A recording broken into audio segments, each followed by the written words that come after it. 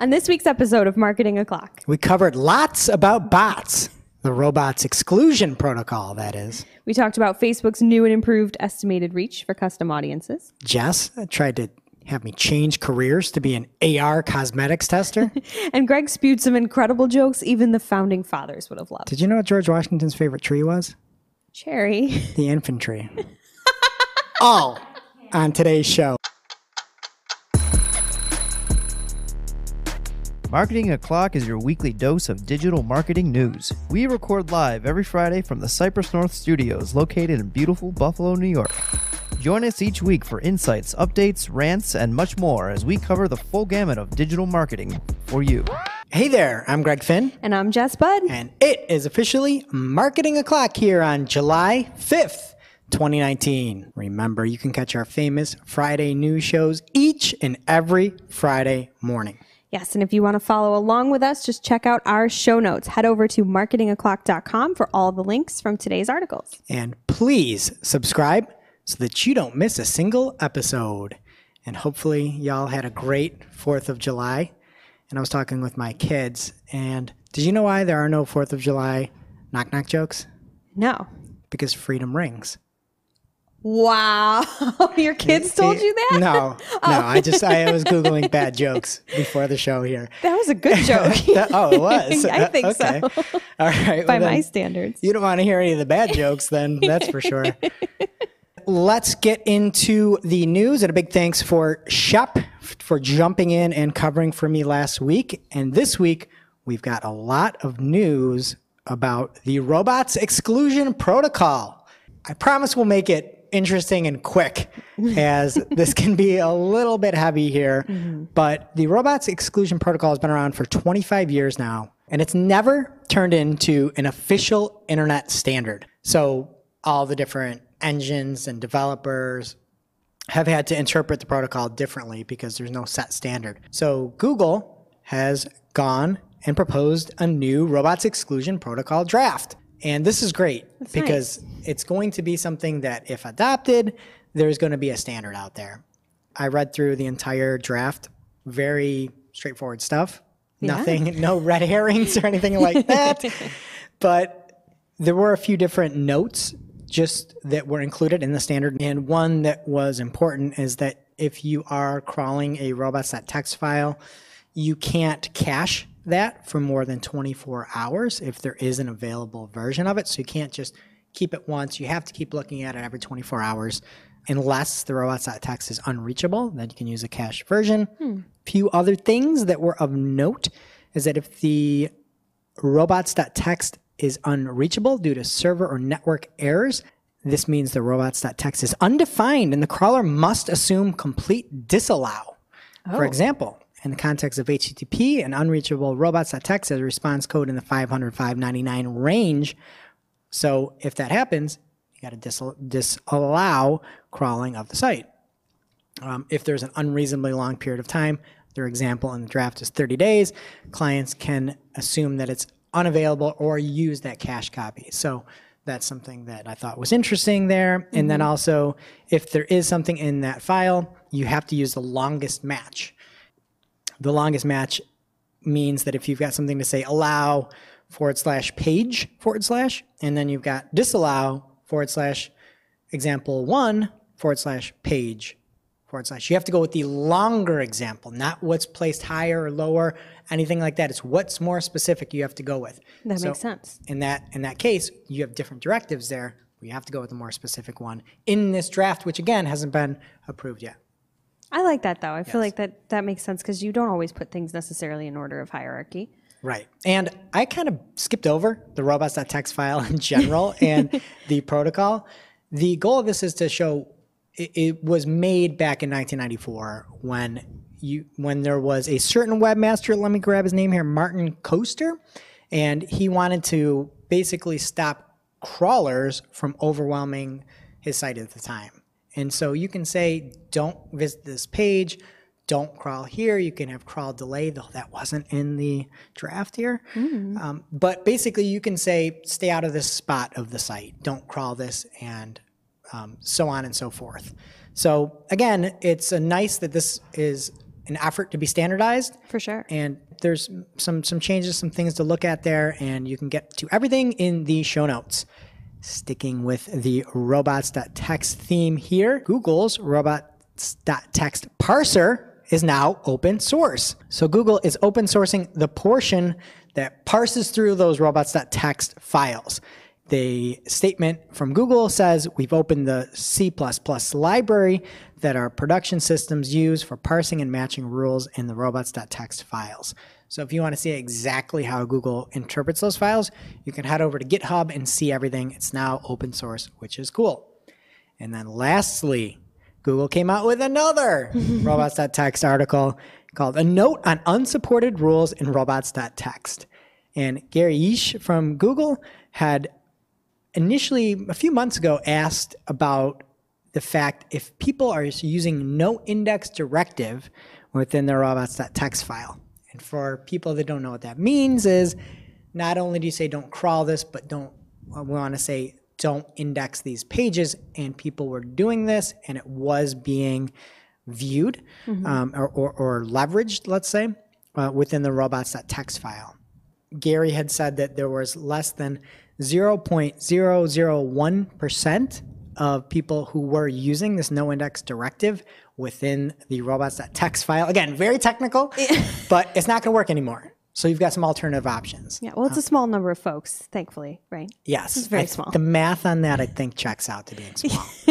But I mean, again, for the internet, like that might be huge. That could be, that could be at least 4 people. And the funny thing is on Twitter, everybody's like, oh, I need this. It's so important. And it does make sense if it was to be standardized, because as you know, there can be many issues when you use a robots meta tag to say no index this page. It goes on the page and you have to use tools to identify these things, and it's a little bit sloppier than having everything in one location to be like, hey, don't index any of this stuff. So I get what people are saying, but everybody was up in arms back at the time. At least that's what it seemed like. But anyway, it's gone. So you've got some options. You can use no index in the robots meta tags. You can simply get rid of the page. You can 404 it, 410, status code it. You can password protect it. You can disallow it in robots.txt, as we know, which is different than no indexing it. There's also the Search Console remove the URL tool. So you still have options. You just can't do it all in one spot, which some people were doing. Some people, very few people. Very few. But 0.001%. That's so small. Well, we don't know. But yeah, I like that Google went ahead and gave everybody lots and lots of alternatives. It's like, find one of these solutions that works for you guys. Everything's going to be okay. I like it because it's a slow news week. We have something to talk about here. All right? We don't miss a beat. We don't miss a week here. And thanks to Google for giving us some content to cover here. We actually have a packed show. So yeah, we got lots to talk about. And speaking of, let's move on to Facebook. So you might remember a little over a year ago, I think at this point, Facebook had removed their reach estimates for custom audiences due to what they called a vulnerability. Do I? Does that mean you do? Yeah. So some researchers at the time had found out that it was possible to potentially ascertain certain details about users in a list if there was that reach estimate. So Facebook got rid of it. Back in the day, it used to get really creepy when you could limit it to a very certain number of people, a very small number. We'll have to find the link to it, but I remember one guy was being very creepy to like his girlfriend and sending funny messages via Facebook ads because the limit was like 10 at the time. That's crazy. And so he put in 9 fake accounts, one his girlfriend. Again, this is pre-last year. Yeah, but that's creepy and also genius. So how far we've come. That's what I think of every time we talk about these counts, is that was a brilliant thing. And then he posted about it and it all got taken away like it always does. Well, of course, but that's a bummer. So yeah, if we could find that article, we'll put it in the show notes. That'd be fun to see. So things have changed, obviously, as you said, and they're bringing this tool back. So Facebook said this week that people's privacy is incredibly important to Facebook. We know they've said that before. And we take any potential abuse of our services very seriously. Last year, when researchers found this issue, we suspended it. And after working with those researchers to address the issue, we are now reinstating it. It it being the tool, not the issue. So Good. That's a good feature. Yeah, right. Give me the tool back, not the Give me the problem. tool. Exactly. So if you're wondering what's changed, basically they put some new rate limits in place, among some other things that will help with privacy. So they did say that these new restrictions won't affect most advertisers. So unless you're really, really wild with your audiences, you won't feel any of these changes, but you will feel the helpfulness of having your reach estimates back. I like having more information rather than less, but I'm going to say I didn't really miss it. I was still using my custom audiences and then making adjustments based on the results I saw once things were live. But, good to have it back, I guess. Thank you, Facebook. All right. And that does it for the news this week. And Jess, have you noticed that I'm a little more positive? I was out for a week. I listened to the show last week with you and Shep, and you guys were so positive that it's coming right here to me. So if I start going off the tracks, put me right back on. We're on positivity lane here. Positivity this week? I feel like you're joking. No, I'm positive. I'm going to be positive this week. Okay. All right. And that brings us to this week's Take of the Week, which is why I gave you that warning. The Take of the Week is a hashtag fire digital marketing take with extra spice served up for you. First Take of the Week. We have two this week because the first one was too negative. So I'm Mr. Positivity. I got a good one to end on. Right. Compliment sandwich. Is from the one and only Aaron Wall of SEO Book. I somehow missed it, but he's blogging again, which is amazing. And he wrote an article called Amped Up for ReCAPTCHA, where he was very frustrated, perturbed, angry, mad about an issue with ReCAPTCHA where he couldn't go ahead and make a sale. It's a fantastic article. You need to read this. But there was something, and then it leads up to this take here. So I'm going to read a little slice of his article and then hit you with the take. Anything that is easy to implement and widely marketed often has costs added to it in the future as the entity moves to monetize the service. This is a private equity firm buying up multiple hosting control panels, then adjusting prices. And he links over to the cPanel example. This is Google Maps drastically changing their API terms. This is Facebook charging you for likes to build an audience, giving your competitors access to those likes as an addressable audience to advertise against, and then charging you once more to boost the reach of your posts. This is Grubhub creating shadow websites on your behalf and charging you for every transaction. Settling for the easiest option drives a lack of differentiation, embeds additional risk, and once the dominant player has enough market share, they'll change the terms on you. Small gains in short-term margins for massive increases in fragility. And here comes the take. We just had to lead up. That was earlier in the article. Here comes the take. If the tech platforms host copies of our sites, process the transactions, and even create their own currencies, how will we know what level of value they are adding versus what they're extracting? Who measures the measurer? I'm glad you're not the one that said that because that's not positive. No, it's a great article. I'm looking at the bright side of things. But we talk about this all the time. You see people saying, "Oh, I'm going to go put my site on Medium. Oh, I'm going to go set up my Facebook group. Oh, no. Let's put all of our money there, our Facebook page." I just thought that easiest option many times is easy for a reason. Mm-hmm. And I just loved it. It's a great article. It's a great take. And now to a more positive note, I threw an extra one in here. It's the 5th of July, folks.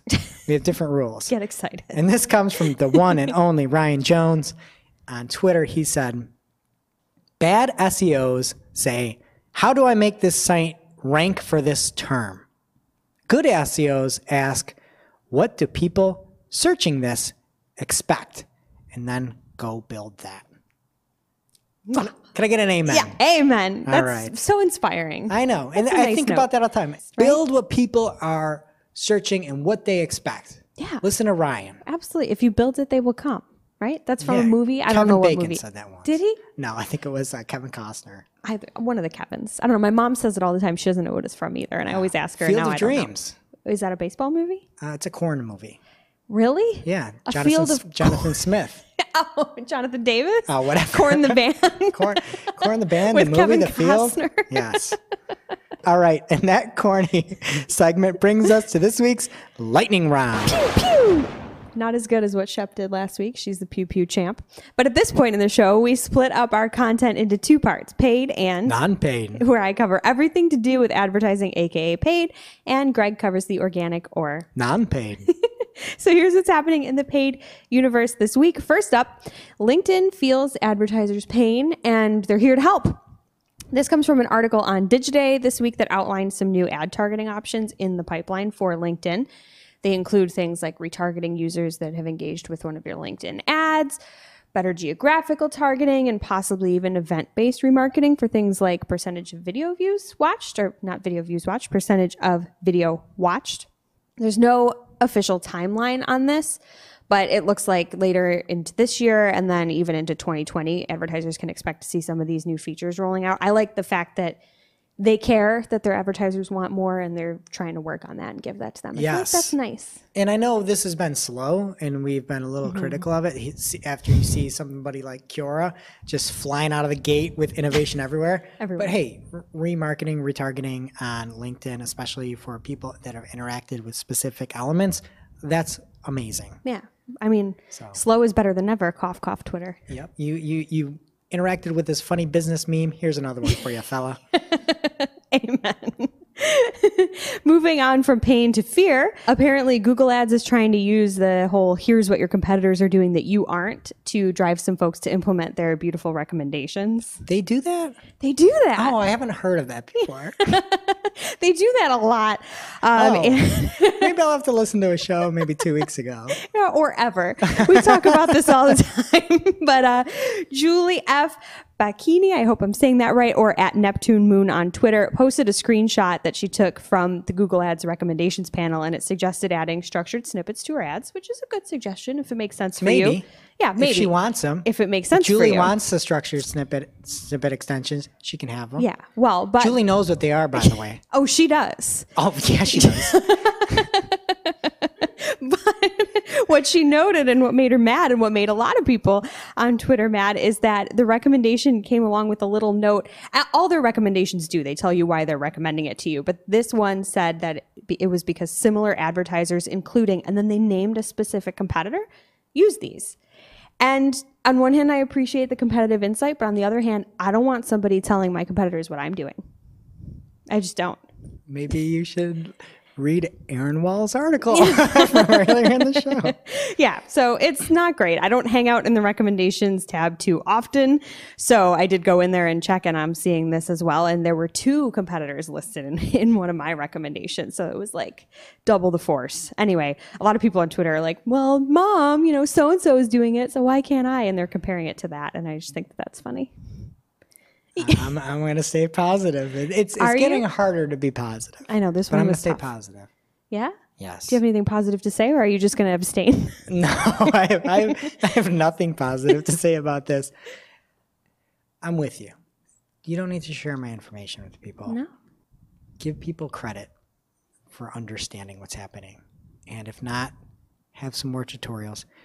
Maybe you have a testing or training center or test that is up to date within the past 2 years. Every time I take the tests, there's still an inaccurate question that I tweet out to them every time. Maybe work on educating people more and not scaring them. That's it. Amen. There. That was fairly not negative. No, I'm giving them suggestions. Yeah. Oh, you're making a recommendation? A recommendation. Oh, I wonder if any of their Unsolicited competitors are recommendation. doing it. Well, Yes. that's what they like that. So Yes, Microsoft Advertising is doing the following. Not making recommendations that I don't want about my competitors. Maybe you should do the same. boom. All right, on to something cool. YouTube is pushing augmented reality ads, which is cool, right? I feel like we need like not a laugh track, but like a ooh sound effect. Yeah, it's cool for normal people. I'm too old for all this stuff, I think. I don't know. Well, maybe it's not something that you would use, but it's pretty cool. I'm going to describe to you what's going on so far, because I could see how this would maybe get out of hand and be useless for some folks, but it could be really fun. So they announced last week that brands will be able to soon start using augmented reality and creating YouTube ads. So not surprisingly, they started this with a test with the beauty industry. And they partnered with MAC This Cosmetics. could go very poorly. It could. And that was what when I read this, I was reading this. The example they gave was that there was a makeup tutorial on YouTube. And then users that were watching it could turn on this augmented reality feature and try on lipstick virtually, which sounds terrible. Right? Like I was just thinking of, when little kids get a hold of their mom's lipstick and they just smear it all over their face. I was expecting a visual like that. It actually looked really good. Okay. In the image. I'll have to test it out. I mean, would you? My next batch, my next shipment. Would you? I mean, is there anything that you could see yourself actually using this for? Yes. Yes? Yes. I kid you not. I am my body type is right in between two different sizes. And I want to know what the actual fit is on something. That's what I want. I want to know like how something actually fits. I want to see the specs on my body. All right. And be like, is that big or is that small? You try on the outfit in the size. The size. I just care about the fit. I want the fit. I want something like tailored to look exactly what it's gonna be like. Oh, that's too big. Instead of a large, I'm going medium. Or that's too small. I need to go to a large. That's what I want. That's what I would use. Start doing that. That's a great free idea. recommendation, Google.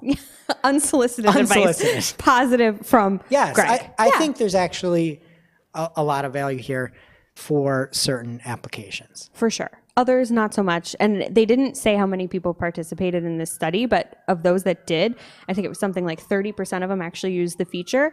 And then those people spent around 80 seconds. So it's more than a minute actually trying on different lipsticks. Wait. Let me do the math. Yes. It's more than a minute by 20 seconds. So they didn't say anything in the article about how many people actually hit the shop call to action button and bought the stuff, but the engagement is out there. The applications could be practical in some instances, like Greg going shopping. So if you want in, it's going to be open up to other brands later this summer. You just have to be using YouTube's influencer marketing program, FameBit. I know we're all part of that. Oh, perfect. Yeah. So Great. get on that. Okay. Yeah, I use that on my burner phone. And Yeah. are those still things? Burner phones? I don't know. Like what are they? Jitterbug. A jitterbug or a track phone? Burner phones? I don't know about the Jitterbug. Track phone, I think, is still there. Jitterbug is for older folks. That's where I keep FameBit. Jitterbug. I don't think a jitterbug could access the internet. Mine can. Okay, you're so positive. I don't know what to do with you today. Let's talk about Microsoft advertising. They have new metrics coming.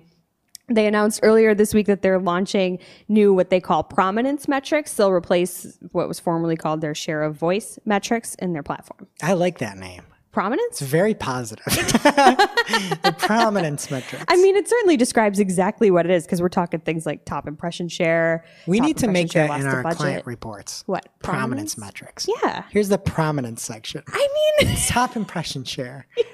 Here are the times you've trumped everybody else and promenaded around. you sound like the Queen of England with no accent. Oh, okay. I don't know. I just like that. It seems the very proper. Prominence metrics. It's Yeah. good. I like it too. I think it makes sense. It describes exactly what it is.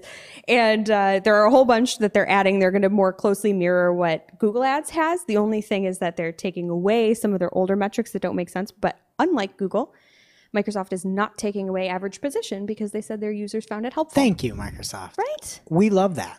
Yeah. Until then, they start copying and putting carousels in, and then we don't have average position anymore, and then they're going to have to get rid of that. But for now, thank you, Microsoft Advertising. And in all honesty, they have to give us those metrics. It still makes sense. Google is still the biggest game in town, and if people are reporting on that and have to report on that, guess what? Microsoft Advertising has to have done this change for these prominence metrics. Yes. So if you are reporting on any of these things for your clients, check them out in your Microsoft account. They're available now, and make sure that you adjust your reports accordingly and add that fancy wording when you present it out loud. Sound like the Queen of England. All right.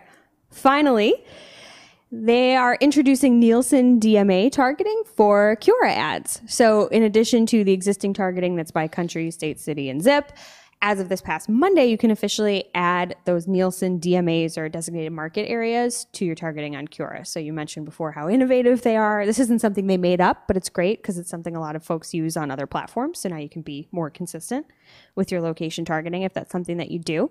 So always improving, Cura. Thanks for ending our paid lightning on a high note. And over to positive Greg with non-paid. All right, and in non-paid, we are starting on another high note. Woo! That's good today.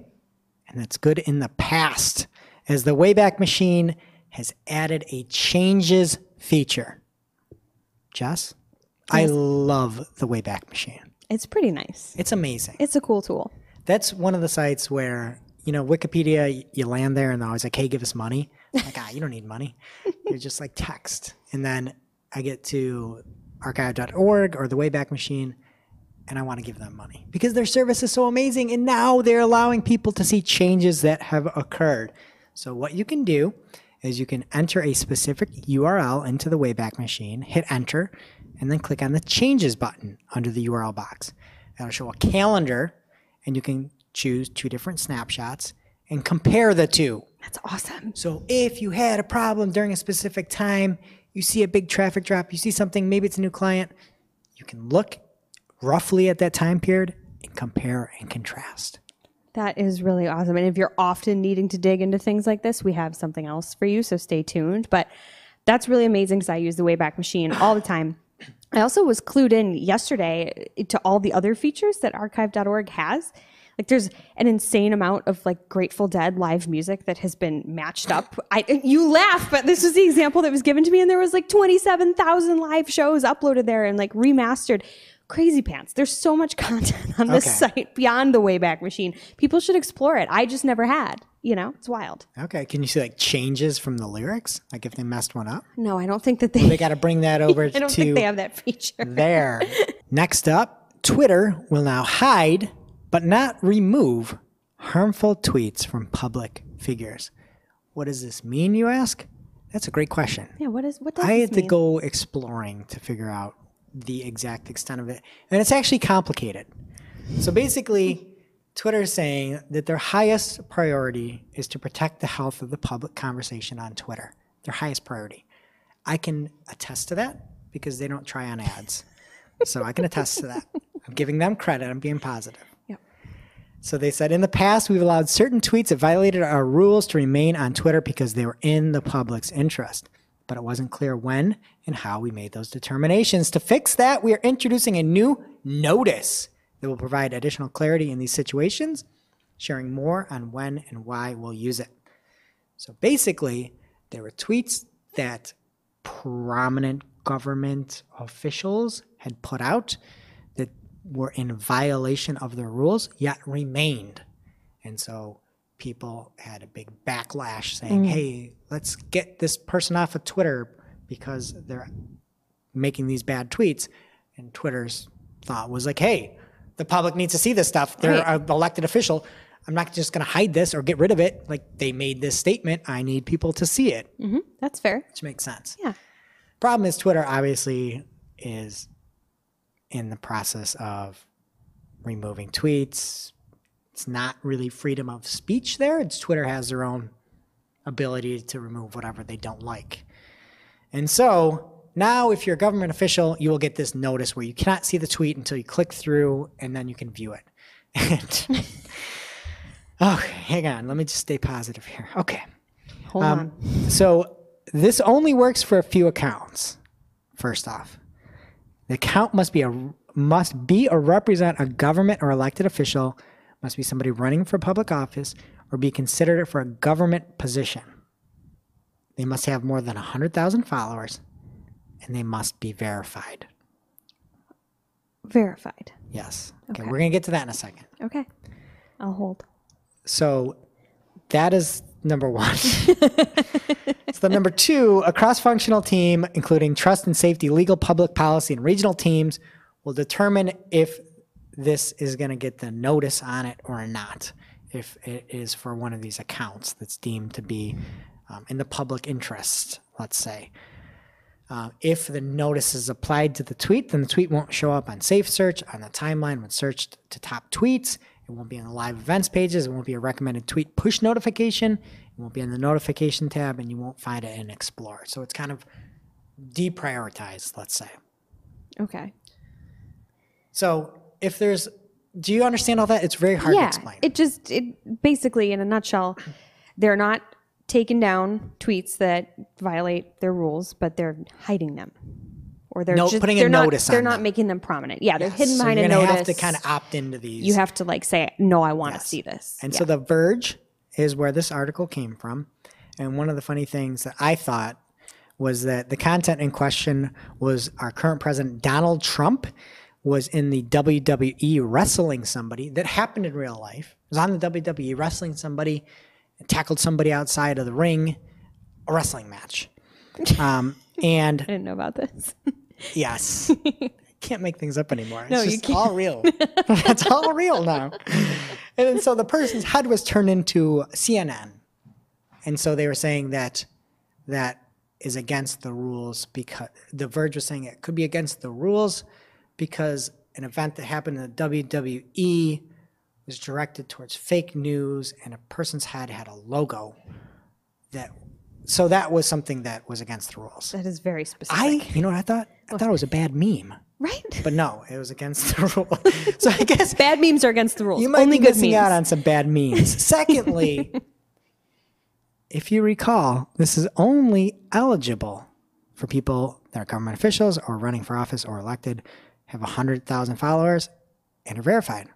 Jess, for a long time now, Twitter is not accepting verified accounts anymore. I know. That's why I'm trying to stay positive, but I'm about to break because the minute you have verified accounts, and this is coming from somebody that's verified. I was going to say, Big you are deal over verified. If people have verified accounts and other people can't get them, get rid of them all. Right. You can't have verified accounts if you don't allow verification of new people. Especially if you're running for office, you wouldn't be verified yet if you're new on the scene, right? Why? If you can't verify people, don't have verified accounts. It's that easy. Fair enough. Or don't make it a criteria at minimum for this, right? Or just don't have them at all if you don't verify people. So anyway, if you're trying to get into this, good luck because the verification program is currently on hold and has been for quite a while, for as long as I can remember here in 2019. And I believe in 2018. But you know what? I'm going to go to the Wayback Machine and See find when out. that change was made. Nice. So anyway, if you see a notice from a governmental figure, you're going to have to opt in. Great. Fine. Okay. Okay. So let's keep going with censorship as Facebook's news feed changes downrank on misleading health information and dangerous cures. Sounds scary. It does sound scary. The example in the article is scary too. What was the example? That drinking bleach the does bleach not, in autism one? fact, cure your insides. Yeah, no duh. Might do harm. Anyway, go on. Okay. Stay positive. So last month, Facebook made these changes. So they occurred last month, and we'll just assume June. And the updates were to reduce posts with exaggerated or sensational health claims. Okay. And posts attempting to sell products or services based on health-related claims. Okay. Okay. So for the first update, if a post about health exaggerates or misleads, let's say making a sensational claim about a miracle cure, not going to be allowed. It's going to be downranked, so it's going to have less visibility. It will be allowed, it's just going to have less visibility. Okay. Second update. If a post promotes a product or service based on a health-related claim, then it's going to be downranked. So again, example, promoting a medication or pill claiming to help you lose weight. Okay? Okay. So just a quick question, Jess. You heard the explanation. I'm going to give you a quiz here. Ooh, all right. Quiz me. Let's say I have a new invention. I've got a fat freezing procedure. It's a non-surgical way I can reduce all the fat, kind of like liposuction, but just freeze it by cooling your fat cells that resist efforts through diet and exercise. Should that be allowed? I don't, no, I guess. Okay, How does because it work? you're saying it promotes a product or service on a health-related claim. Yeah, one that I don't think you can prove, but I don't know how you would know that. Well, I got that information from Facebook's Ad Success. No! It's a client called Cool Sculpting. Oh, I've And heard of this. Facebook has them listed in the success pages for advertisers. You can go there by going to /business/success/cool sculpting. Wow, that's a real thing. That's no Jasper's Market. That's a real product. Right. So my issue is you start doing this, that's a very broad statement. A post promotes a product or service based on a health-related claim. Huh? That's like a lot of things. It's It covers a lot. I mean, that's like just calm down and drink this tea, right? I mean, Okay. you could take it that far if you wanted. Yes. So now let's say I've got a product, and let's say I'm going to get into working out, try to get a lot of other folks into there. And I've got a new benchmark product which fuels your mind and body and prepares you for intense workouts and burns fat simultaneously. No, not allowed. The train says no. The train beep, no. Also, we got 2 no's over there. And that is allowed, I guess, on ads. It's part of the ad success examples that Facebook gave for a client called Muscle Blaze. Muscle Blaze. Muscle Blaze is the top supplement provider in India. And I went to the Muscle Blaze homepage. Product that they had on there was pre-workout ripped raspberry lemonade. And that is how they market this. It sounds delicious. So apparently you can advertise for this still, or at least they are touting the success of these efforts. Well, not anymore. They're not going to be very successful if they're downplayed. Well, my question is, if this is really the case, this should apply to advertisers as well. This cannot just apply to the newsfeed organic. That is intrinsically fair. wrong. It's Yeah. wrong, and that cool sculpting example immediately contrasts with what we're talking about here. When you read that first mention, posts with exaggerated health claims or sensational health claims, how do you know health? Like, how do you know? don't. How does Facebook know? Nobody knows. Nobody knows. Nobody knows. The guideline and the USDA, fats used to be like the dangerous thing at the top of the period to use sparingly. The newest healthy eating style says that you can have up to 35% of your total calories per day from fat. Wonderful. So, but 2004, that wouldn't be the case. That would have been possibly exaggerated or sensational. We used to say that smoking was good for you, that bloodletting is a cure, that lobotomies can help with mental illness. Leeches? You got leeches on your list? No, I don't, but I'll put that on that list. So anyway, I just see this as being very problematic with censoring things because it's really hard to know what health information is real and what's sensational. Especially if you can go ahead and just give them money and then show up anyway. There you That's go. the crux of that. If you're not going to be negative, I will. Yeah, we'll go freeze some fat. All right. And a new stories sticker is coming to Instagram that will ask your followers to join a new group chat. Instagram stories, my favorite, has a new feature called, wait for it, the chat sticker, Ooh, aptly named. where you can have a link and anybody that reads your stories can click through and get to a group chat to discuss. So you might say, hey, Grammars, let's check out my dinner plans. Where do you want to go? When you said that, I thought you meant Grammars like you're addressing your grandmother. I Like, was. sup, Grammars? Oh, Come to my well, you thought chat. Instagrammers. I'm just trying to think of how Hope addresses her Instagram followers. I don't know that I've ever heard Hope say the word Grammars. Grammars. Hope, what do you call your Instagram followers? Your flock? Or that's Twitter, your flock? Nothing? Just your friends, your pals. Tweeps? You don't call it. If you're a famous content creator, you create a name around your Oh, Oh. the Hopelets. Oh. That's, yeah. The Hopefuls. hopefuls. There we go. That's All right. adorable. The Hopefuls. I like that they said in the article, this feature seems designed for people who interact with their real friends on Instagram. Is that like a thing that they don't think anybody does anymore? That just made me so sad. No, I just augment reality them and put them in the room and That's so send them sad. stickers. That's so sad. All right. Well, speaking of more sad news, Joy Hawkins over at Sterling Sky has seen that many businesses are losing reviews each day in their local review listings recently. Not cool. So if you see that, it is a known issue. Good news, on Wednesday, Google had a little doodle where you could play baseball, though. That works. Oh, that's important. Yep. For people, their 5-star reviews highlighting their Oh, no, how we wonderful their business is. We don't need that. Check it out. Yeah. July 3rd. You can play baseball on the doodles. Woohoo. That brings us to our real life segment. Straight out of our accounts and into your ear It's holes. time for Working Hard, Or hardly working. where we talk about what is going on in our IRL work. Good. Bad? Or otherwise this week. Jess, what's happening with your accounts lately? Well, being that it's a holiday week and we're trying to be positive here, I thought I would just have a positive thing from a client relations standpoint. Speaking of holidays, do you know where the Declaration of Independence was signed? Philadelphia? At the bottom.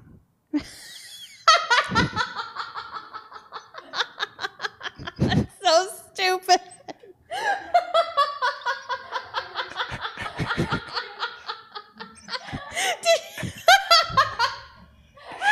I think we lost her, folks.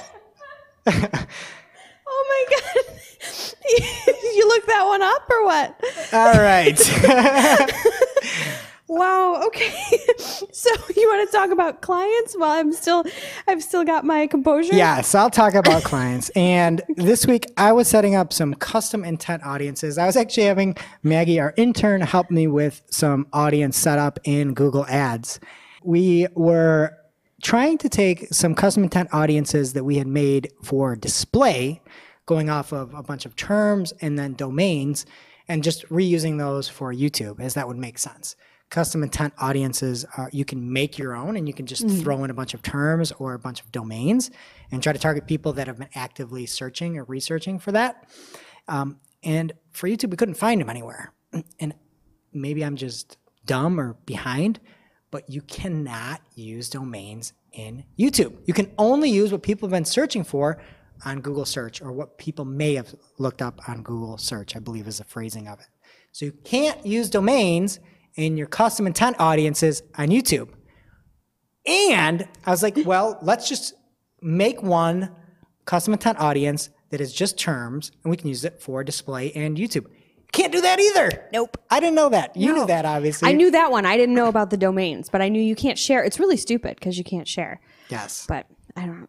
Okay. So that's mine, is that you just have to remake them in YouTube, and there's no way around it. That's a bummer. I guess save your work somewhere else. Mine's quick. Now that I'm back here, just something that I often forget exists, but it's so handy, and I'm trying to get more in the habit of. It's email scheduling, because I tend to work a little bit later in the evening. Once everybody leaves, I can get so much done, and then I'm like, oh shoot, I forgot to send this email, and I really don't want to bother clients at 8:30, 9 o'clock. I also don't necessarily want them to know I'm still working. So just something, again, I used to have to use Boomerang for this, but now Gmail has this built in. You can just schedule emails, so you can write them, even if it's 3 a.m, and just schedule them to send out at 9:30 in the morning. It's perfect. It's just, again, I think people probably know about this, but it's something that I forget about all the time, and I'm really trying to use it more so that I'm not, making people's phones buzz while they're out having, drinks with their family. So that's Awesome. Awesome. And now it's time for this week's it. T. WH. And this week's WTH comes from 9 to 5 Mac and many other locations across the web, called FaceTime Eye Contact Correction in iOS 13. Uses ARKit. And in case you don't know what's happened, in iOS 13 Beta 3, FaceTime will now correct your eye contact. So when you are looking at your phone, most of the time you're just drawn to the screen. You're not looking at the little pinhole in the camera. Right. Makes sense. So what iOS is doing now is correcting your own eyeballs and displaying them to the other side as if you're actually looking at the camera. They're changing your face. They are. We have a picture of it too for anyone who's watching the video. If you're not, if you're listening, It is worth looking. It's worth looking. It's in the show notes. It's the featured image in the article. It's wild. It looks pretty real. I have a problem with the term correction, though, because I feel like in this case, it makes sense because you're looking at the camera instead of the screen. So there is that correction aspect. But what if I just really don't want to look at you? Don't correct my eyeballs. They're where I put them. I don't know. It's weird to me. I'm with you. I don't like it. I don't know if it's just an old me here. No, but it's weird. If I'm looking at a spot, that's where I'm looking, man. Right. I'm let me look at the there. camera. Exactly. Yeah, if I'm gonna look, I'll look right at the camera, and Hope will yell at me and say, "Hey, don't look at the camera. let's do Don't that. correct it." It's so weird. Tell me to look at the camera. Yeah. I don't know. I don't like the manipulation of my face, sending it out to another face without my consent. Incredibly awesome technology. Yeah, that should be something you Very, turn on. very cool. Yeah. Can you turn it on and You know off? what? I didn't research that enough. You might be able I to. was too creeped out. Yeah, I don't know. But it definitely looks weird. It looks too real. They did a really good job with it. But yeah, it's kind of freaky. Kind of freaky. WTH. That brings us to this week's Cool Tool. As a reminder, our Cool Tool segment is not an official endorsement or paid mention. We're simply sharing something we found in our travels that may be of use to our listeners. And what we found this week is a tool called FluxGuard, and it's a handy way to monitor and track changes to any website. So that is what we were talking about earlier in the show. This will give you email alerts as well, letting you know when there was a change as well as what it was. So you don't necessarily have to go back and dive in. They'll actually email you and let you know. It does also have an archive feature, so you have points of reference throughout time, and it's pretty sweet. It's great for people who manage a site along with maybe some other folks who might be making changes. It's also good if you have a client that routinely makes changes and maybe forgets to clue you in on such. So it's a paid tool, but there is a free version. You can monitor up to 75 pages at no charge. So check it out at fluxguard.com. All right, and that brings us to our must-read marketing article of the week, an article so in-depth, so detailed that we simply cannot cover it in its entirety on today's show. This week's article comes from Jessica Foster, an SEO content writer and content marketing strategist at Keys and Copy, and this can be found on Search Engine Land. The name of the article is Why It's Worth Targeting Keywords with No to Low Monthly Search Volume. And Jessica runs through why people many times overlook small keywords with small volume, really is what she means there. And as a side note, I get this all the time. People are like, well, there's nothing there. Well, there's not a ton of volume. And it's like, all you need is 5 people. Yeah, you want those people. And you're fine. But anyway, she talks about that in detail in a way that, again, goes over more detail than we have here. She talks about the high value of those low volume terms, the benefits of targeting low volume terms, even 8 tips for targeting for SEO. My favorite that we do a lot here is number 7, testing conversions with PPC. So that's a great one. And just it's a great item for people who have that challenge and are like, let's just go after the big ones. No. Listen to Jessica on this. And I added another must-read marketing article of the week for the Slow News Week. Yes. This one comes from Glenn Gabe over at G Squared Interactive, and it's called Google's Core Algorithm Updates and the Power of User Studies, How Real Feedback from Real People Can Help Site Owners Surface Website Quality Problems. And I added this in because these 2 articles are things that are just common sense and good, helpful information at any time that people should listen to. And Glenn talks about the most recent core ranking update, but it was not really about that. It's about how do you do user testing to make sure your pages are of value and are providing, again, a service that people want and that are being valuable. That's what we want, right? Nice. And so he explained that you need to gain objective feedback from real users. And one thing that was just a great reference from him is a link from a 2011 article from Amit Singhal over at Google. And it was right after Panda had happened, I believe. And he had put out a list of questions, 23 different questions that you should ask yourself if you saw yourself being hit with this penalty. And it's very simple questions like, is there value to these pages? All these different things. And Glenn referenced it again. And he talks about the process that he goes through when he's doing testing. And he looks at those specific questions.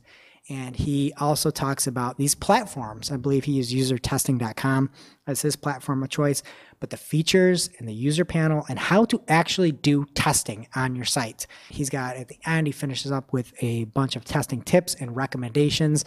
So if you actually want testing help, or if you've got a problem on any of these core ranking updates that people seem to not be extracting value from your site, or you think Google doesn't see it, that people are extracting value, testing.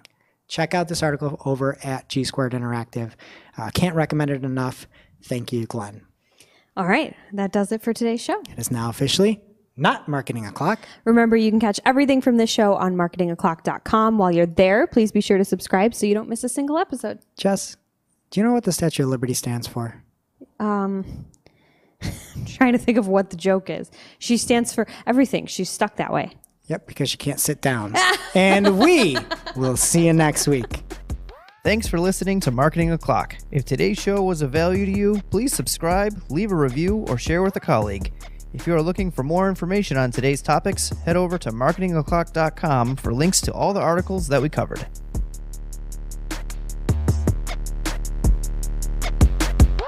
And now it's time for this week's episode of Shooting the Heck, where after our famous Friday news shows, we don't talk about marketing anymore. We just... Shoot the heck. And this week, we're playing everybody's favorite game after a July 4th holiday called Is It American? Ooh. And as you recoup and recover from your 4th of July, I'm going to ask Jess if something is American or not. Simple yes, no questions. Yeah? This Simple. is easy. I'm going to nail this.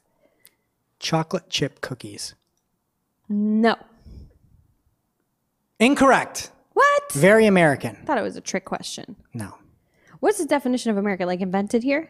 I don't know. I just use goofy little websites that are probably inaccurate. Okay, perfect. Apple pie. Yes. Incorrect. 0 for 2. What?